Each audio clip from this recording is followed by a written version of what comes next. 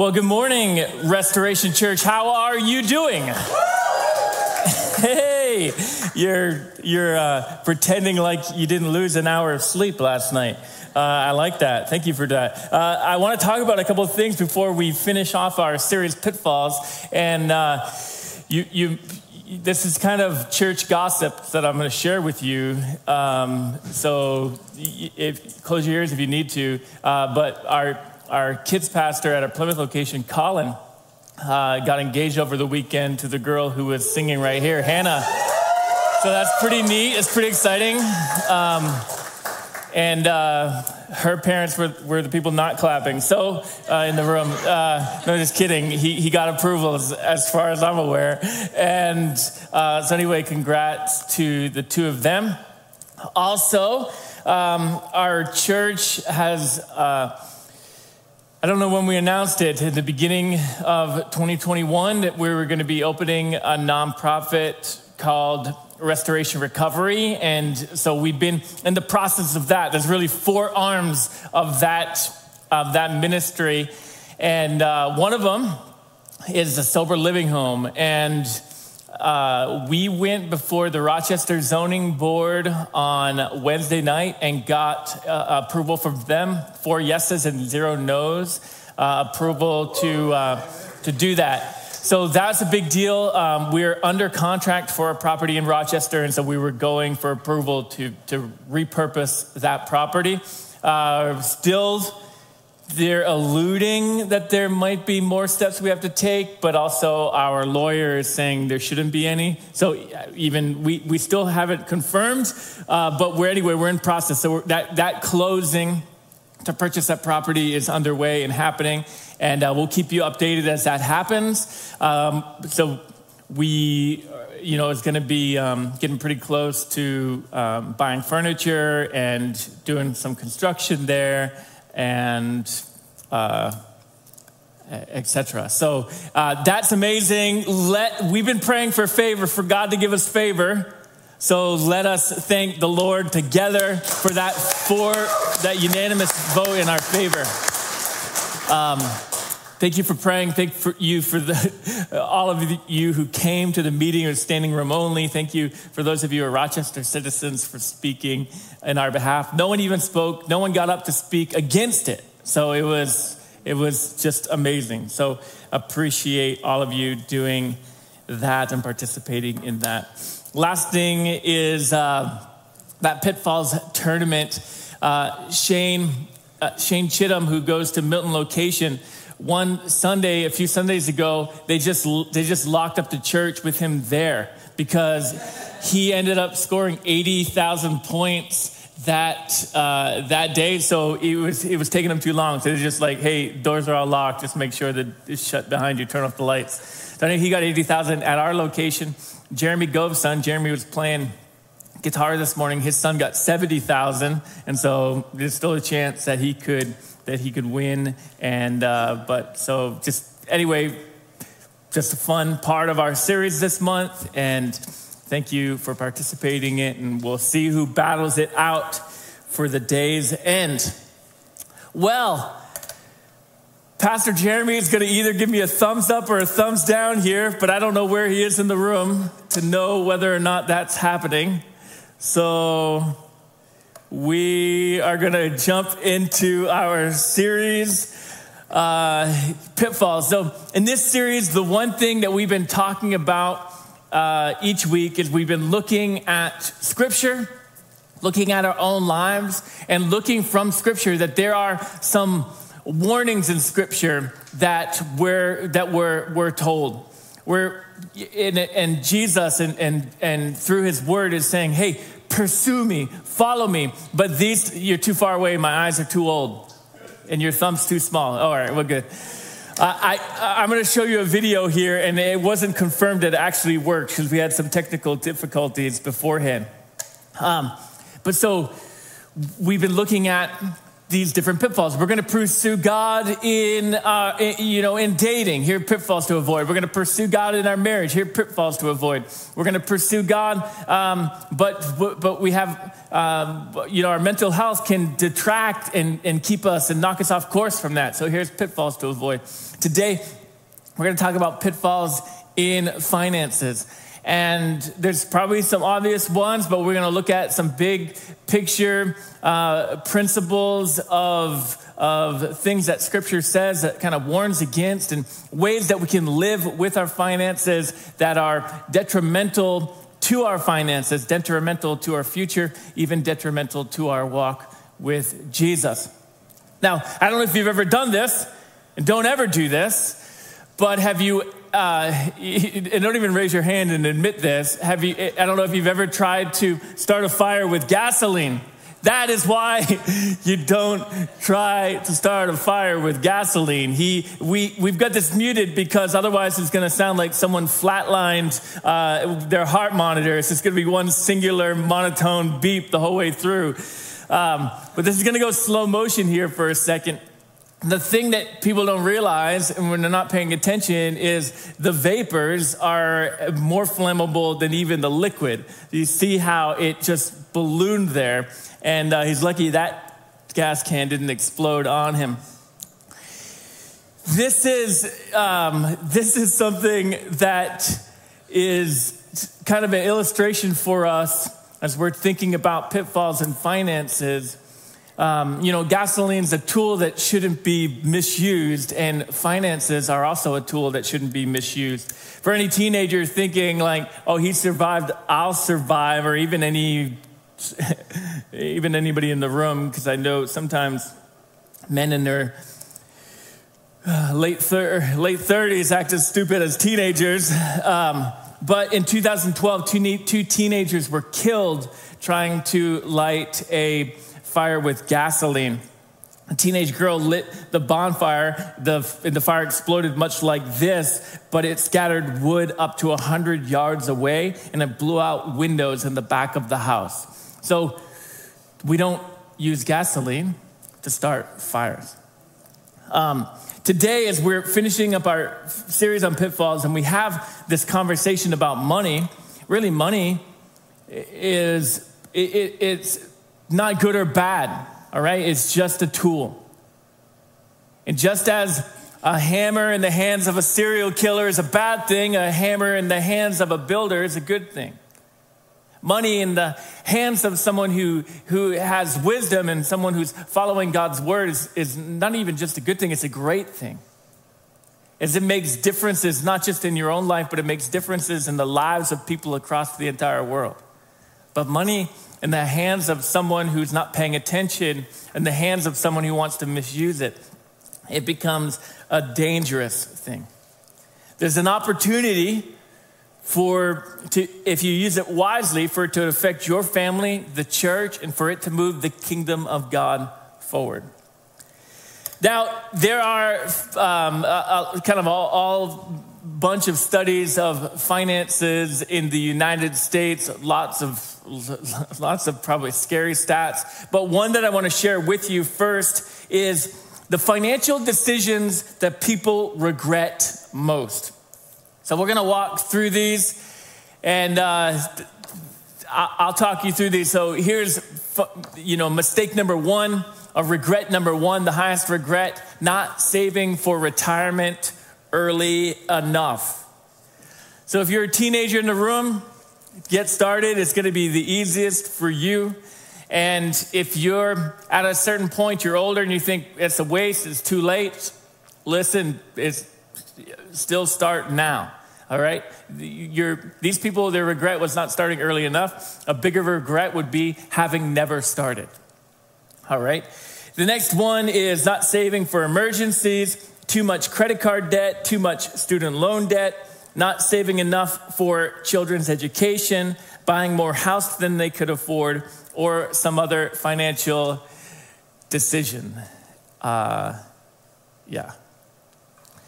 So these people have made regrets. I'm sure every single one of us has made regrets. Everybody at every location, if you've ever made a financial decision you regret, would you raise your hand?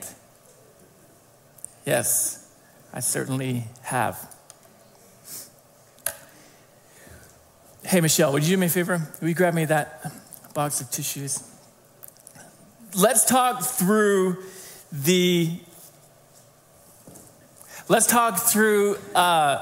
some of these pitfalls that are talked about in Scripture and that you may be doing, and or maybe you can spare yourself from getting stuck in them.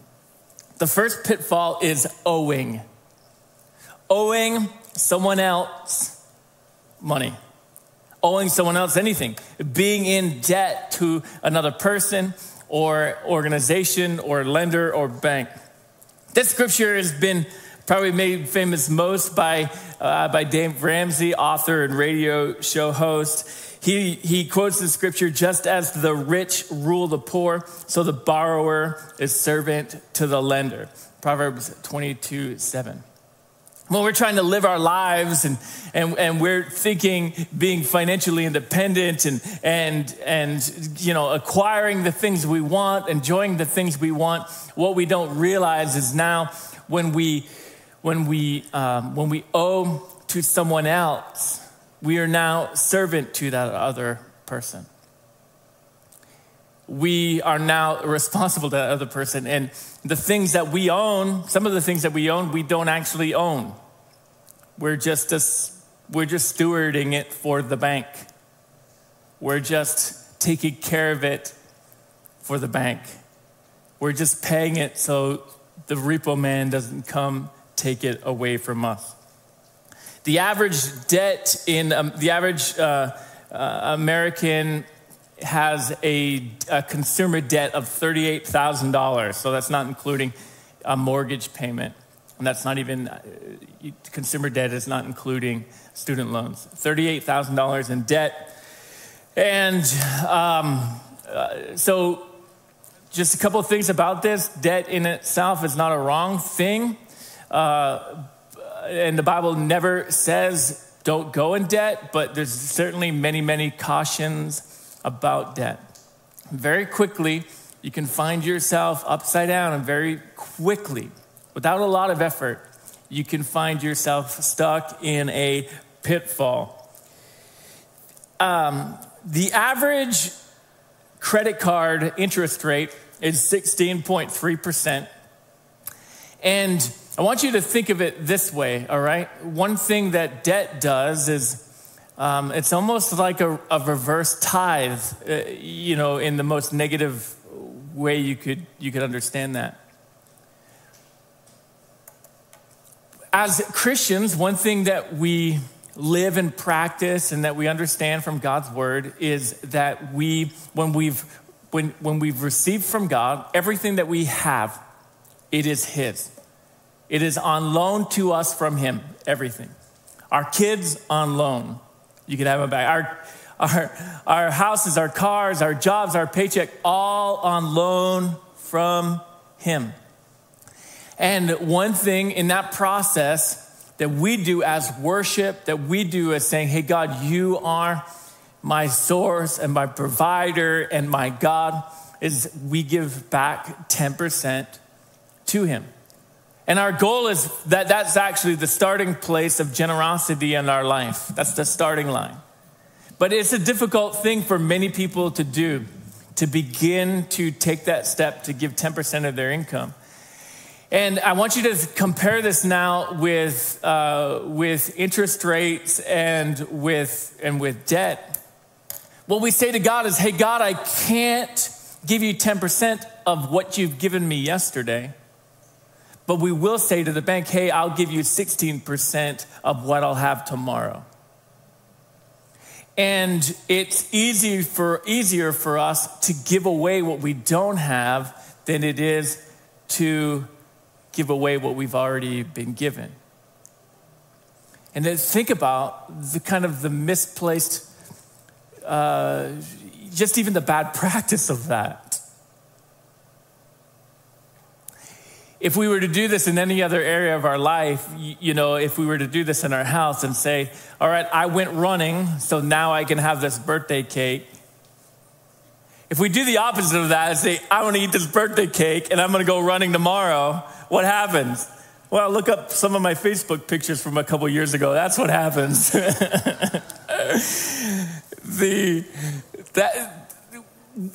We start getting ourselves in trouble when we begin to say, I'll do tomorrow what I should be doing today.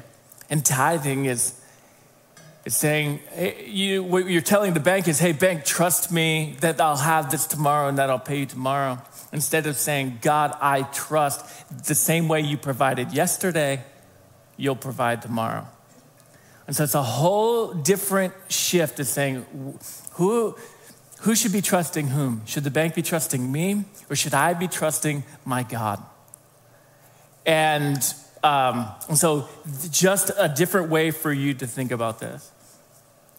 If you are going to begin to raise your kids in this, here's one little thing that I've done with my kids, mostly because I can be absent-minded, but partially too because I don't want them to rely on me as their bank or their mom as their bank or even rely on a bank in the future. When we go to the store, my kids have birthday money or Christmas money or money from whatever. They'll go to want to buy something. Hey, Dad, can I buy this? And my question would be, do you have money? They'll say, yeah, I've got birthday money. Do you have it with you? No, I don't have it with me. All right, then you can't buy it. Well, I'll pay you back when I get home. Well, that sounds great. It sounds like I'm going to forget and you're going to get some free toys out of this or some free food out of this. So we're not going to do that. If you don't have the money with you, then you can't buy it right now. The next time you want to buy something, then you wait. You bring the money with you ahead of time and you buy it. One interesting thing that happens with my kids is they can't buy it in the moment. Usually the next day, they don't want to buy it anymore. And so they're learning a secondary thing. Not always what we need do we really, really need. And this is, again, just helping them to think, don't owe me. It's a weird thing that when you have to give someone money that you borrowed from them, is a very painful thing.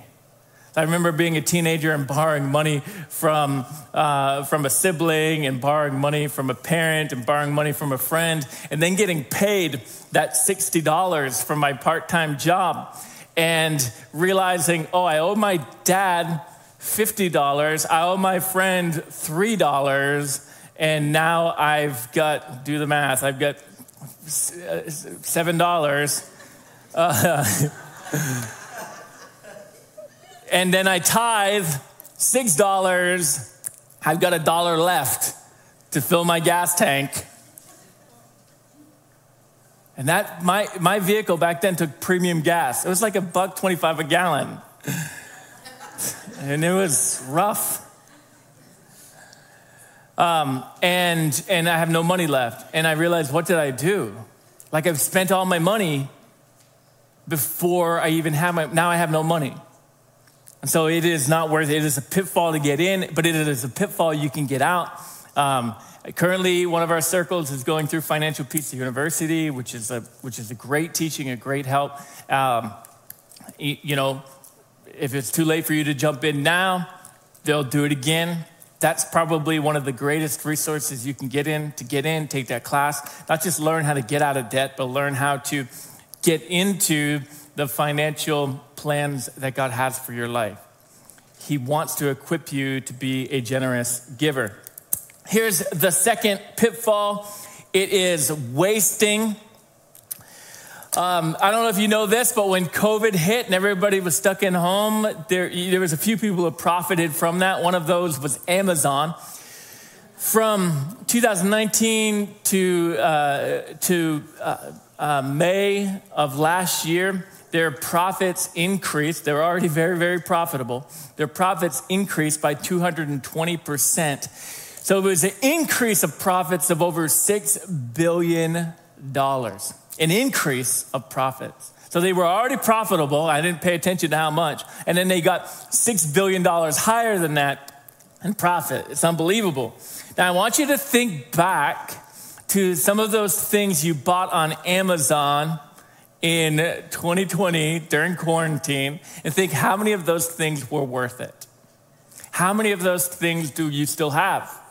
How many of those things did you get swindled money on?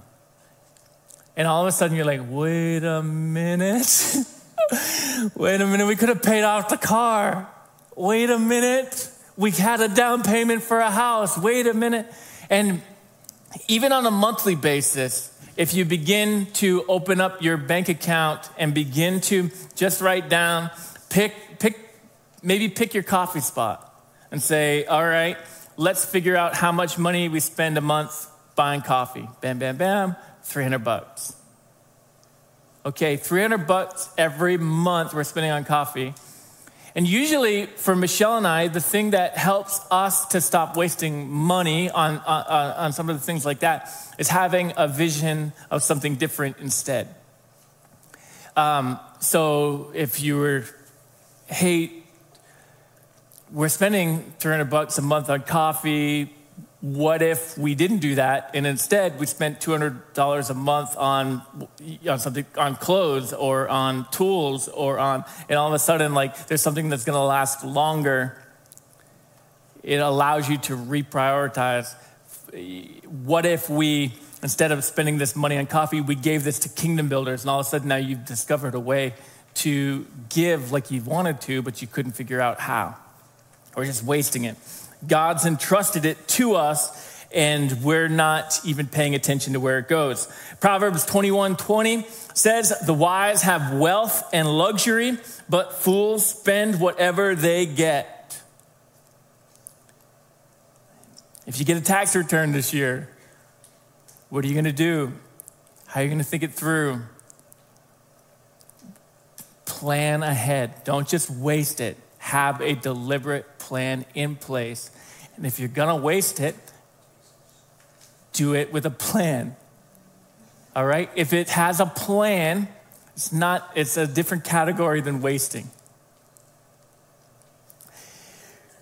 Think about this, just the different ways that you're probably wasting money and you haven't even thought about it. The gym membership that you don't use, the streaming service that you don't use, the food that you keep throwing away out of your fridge every week, paying late fees on stuff, paying overdraft fees on your bank account, just little different ways that in the course of a year, $600, $1,000, $2,000, if instead of wasting it, you were able to even give that to kingdom builders, how could that money now, it would be adding people to the kingdom of God instead of not, it doesn't even do anything. All right, here's the third one here. Maybe you've never thought about this before, but the third pitfall is wishing. 1 Timothy chapter 6, verse number 9. I don't know if you've ever paid attention to this before, but people who long to be rich fall into what? Pitfalls. They're trapped by many foolish and harmful desires that plunge them into ruin and destruction. I wish I was rich. I wish, one of the least productive conversations you can have at your family gatherings are what you would do if you won the lottery. And I know my family had that conversation every Thanksgiving. One of my aunts, who I love very much, she's since passed away. But ever since I was a little kid, every Thanksgiving they talked about what they would do when they were millionaires. Every summer vacation, as our different families, they'd end up renting a house together on the lake. They would talk about, if I were a millionaire, I'd buy everyone a lake house. This is a long time ago. You could afford that. But it was this dreaming, this longing, this wishing.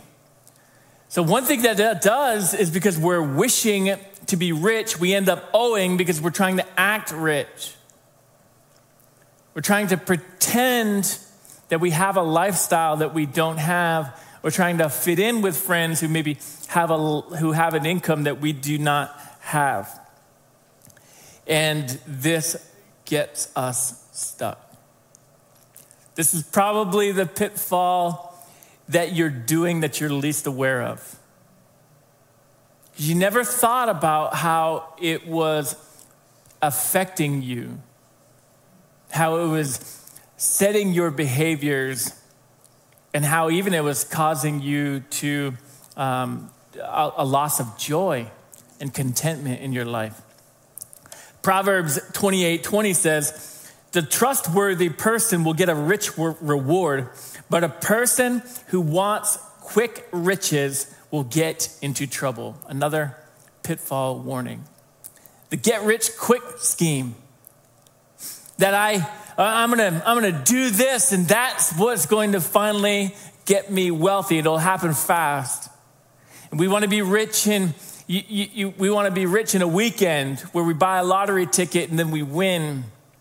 We want to be rich, let's build a business and then let it explode, and then in a year or two we'll be rich. And we're trying to scheme and make it happen. And this is some of the, it takes a long time to get a brush fire going. Let's just pour gasoline all over this thing. I'm not sure how you've done this or what you do. But Scripture talks to us, again, not to think in short term, but to think in long term. To live out Scripture, to live out the guidelines financially that the Bible lays out. Likely you won't get rich quick. But what will happen over a lifetime, as you tithe, as you save, as you invest, what happens over a lifetime as you live out God's financial plan, God's financial design. Not only is there wealth, but all of a sudden wealth isn't even the goal. Giving and generosity and building the kingdom of God is the goal. And there are some famous people that we've referenced before, but one of them, Stanley Tam, who we've talked about at different times in this series, he's since passed away, but the time I heard him speak, he and his wife had given $128 million to missions. What he began to do was something that I've heard other people talk about, but they begin to do a reverse tithe. And so instead of saying we're going to give 10%, they tried to every year lower their income. And by the end of it, he was living on 10%. And certainly he had a gigantic wage. He was given $128 million over his lifetime, which increased by the time he passed away. But he's thinking differently. What if we have a cap on our income? So God, this is as much as I need. Maybe I'll increase the cost of living, but anything above that, I'm going to give. And all of a sudden, when you have a heart like that, over time, what does God do? Well, I've met these people. They're not giving 10 or 20% of their income. They're giving 200% of their income. And they said, this is what we need to live. And so God, we're asking you to provide this. Anything above this, God, we're going to give.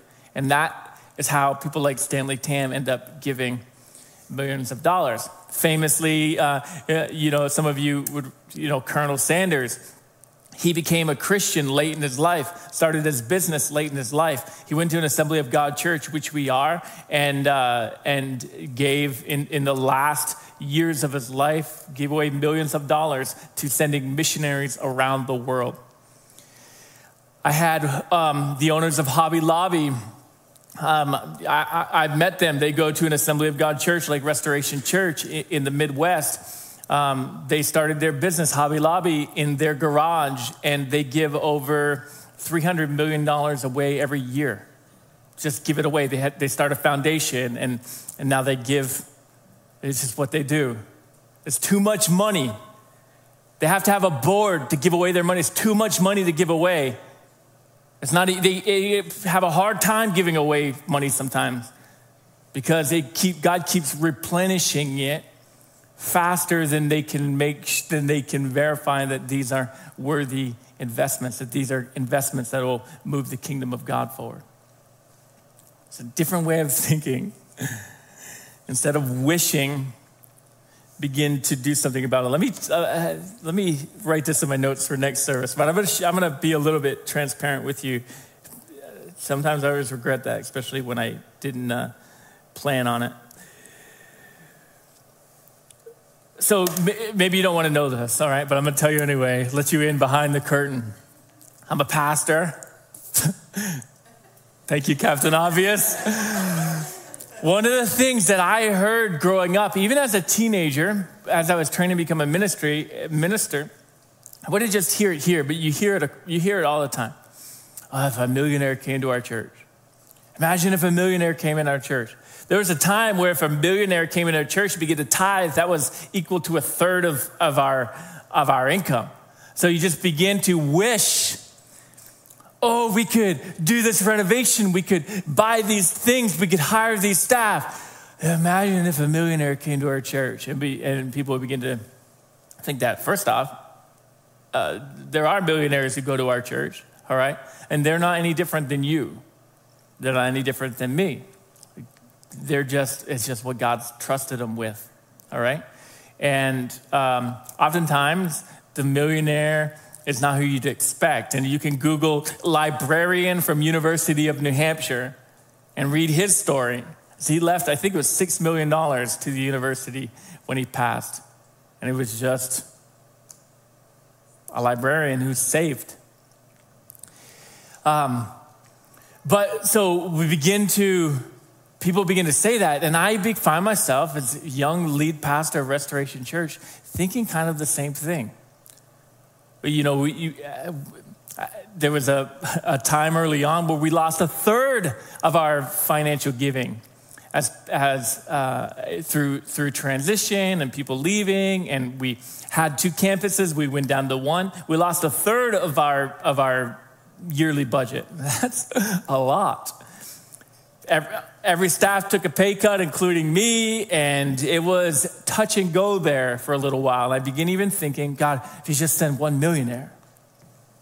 And one day I was driving in my pickup truck, and I had this thought which turned into this prayer.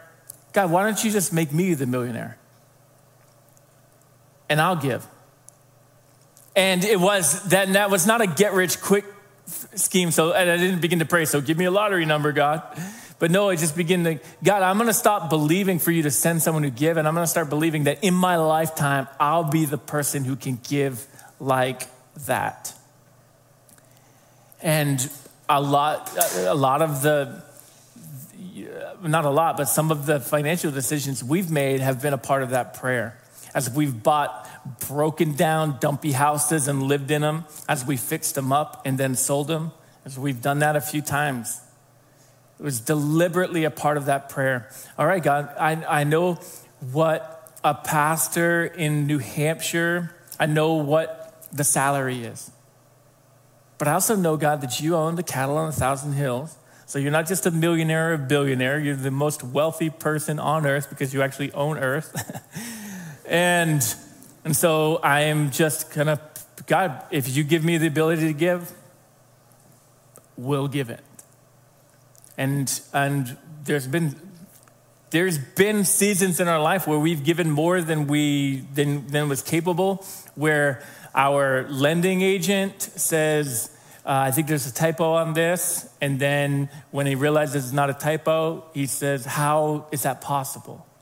Where our tax guy is questioning us and asking to see our giving letters because he doesn't want to get audited, and asking how is that possible.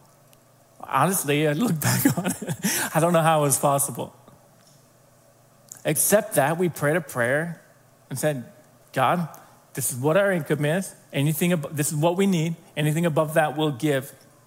And God has done that. Last one real quick. The bands can come up at each at the locations. The last pitfall is hoarding. Just getting money and not doing anything with it. Not thinking generously, not thinking investment, not thinking helping others. Proverbs 11:24-27 says, give freely and become more wealthy. Be stingy and lose everything. The generous will prosper. Those who refresh others will themselves be refreshed. People curse those who hoard their grain, but they bless the one who sells in time of need. If you search for good, you will find favor, but if you search for evil, it will find you. Hoarding is a pitfall. You know, and I've met churches who've done this. They won't hire a staff member. They won't do a community outreach because they won't renovate a facility because they're afraid of not having a reserve account. And this is true. They have nearly $1 million in the bank that they won't touch and spend. Listen, we look at the parable of the talents and realize this is not what God wants for us. Now, God tells us to save. He tells us to invest. He tells us to leave an inheritance for our children. So having it is not hoarding it. Saving it and investing it and taking 10 parables and 10 talents and turning them into 20 is something that God commends. But hoarding it is a whole different heart problem where greed comes in, where you lose faith in God and his ability to provide. When he asks you to say, hey, I've had you save this up for a while. Now I need to. And all of a sudden you don't trust in God anymore. You trust in that bank account. Hoarding turns you into Schmeagol, right? My precious ring. Defined Financial Group had this stat that I came across this week. It says the average American gives $17 weekly to their place of worship. So that's beyond just Christian denomination. So if you're tithing, that's a yearly income of $8,840. And so if we believe the tithe is one thing that we look at. Oh, God, am I being faithful with the tithe? Maybe I haven't been paying attention. Maybe I've missed a few weeks. Am I being faithful with that? But hoarding says, I need more, I need more, I need more, I need more. It's not enough, it's not enough. God, you've got to do more. When you increase my pay, God, then I'll start tithing. And it's hoarding, holding on too tightly. In Proverbs 11, what did it say? Give freely and become more wealthy. Be stingy, lose everything. The person who's generous, God is generous too. The person who's stingy, God doesn't bless. God wants to be your source and your provider. He wants to do miracles through you. He doesn't want you to be the miracle maker. Avoid these pitfalls. Don't light fires with gasoline. All right? The biblical principle is small fires turning into big bonfires. Budgeting, saving, investing, that builds a bonfire. That's something much different. That's something that benefits other people for their enjoyment, for their joy, for their recreation, for their heat, for their s'mores. Like, it is something that blesses a community, right? You have community bonfires. Think through just yourself and begin to open your hearts to the possibilities of what God wants to do through you. If you're in these pitfalls, you're stuck in some of these pitfalls, there are ways out. It takes a while. I mean, it could take you 2, 4, 10 years to get out of the financial problems you put yourself in. But if you'll trust God and you'll be faithful to God, he'll start backfilling that and helping you get out faster than you could on your own. He'll turn it around. He wants you to be a generous giver. He wants to be generous towards you. He wants you to impact this church, this community, and the world through Kingdom Builders. That's his heart for you. And he invites you into that opportunity. Listen, close your eyes. Let me pray for you, and then we'll let Pastor Jeremy come and close out, or our location pastors come and close out the services. Jesus, we love you so much. And we thank you for talking about this in your word. As we just think through of every spiritual thing, I think it's surprising sometimes that you didn't talk more about heaven, that you didn't, that you weren't just teaching theology all the time, but that you were teaching us how to live. Because you understand that how we live, every part of how we live is spiritual. And every part of how we live determines what you're able to do through us, determines our joy here on this earth. It determines even our eternity. God, for those who are just stuck in the middle of this pitfall, just stuck, we close this series with the verse we opened in. That you pull us out of the miry clay. You pull us out of that pitfall, out of that swamp. And you set our feet on the ground on a firm foundation. And that's a promise for every single person in our church. You are going to take us out of the pitfalls that we've found ourselves in.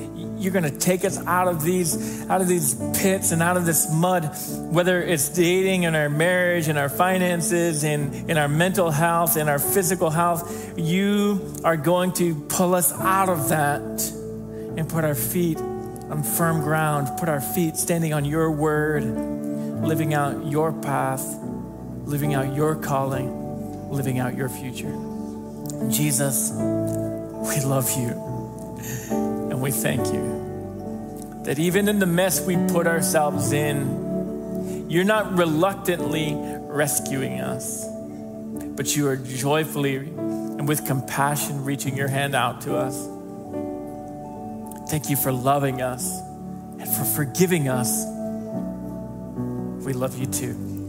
And we pray this in Jesus' name. Amen. Will you stand to your feet? Let's sing for a moment to end service.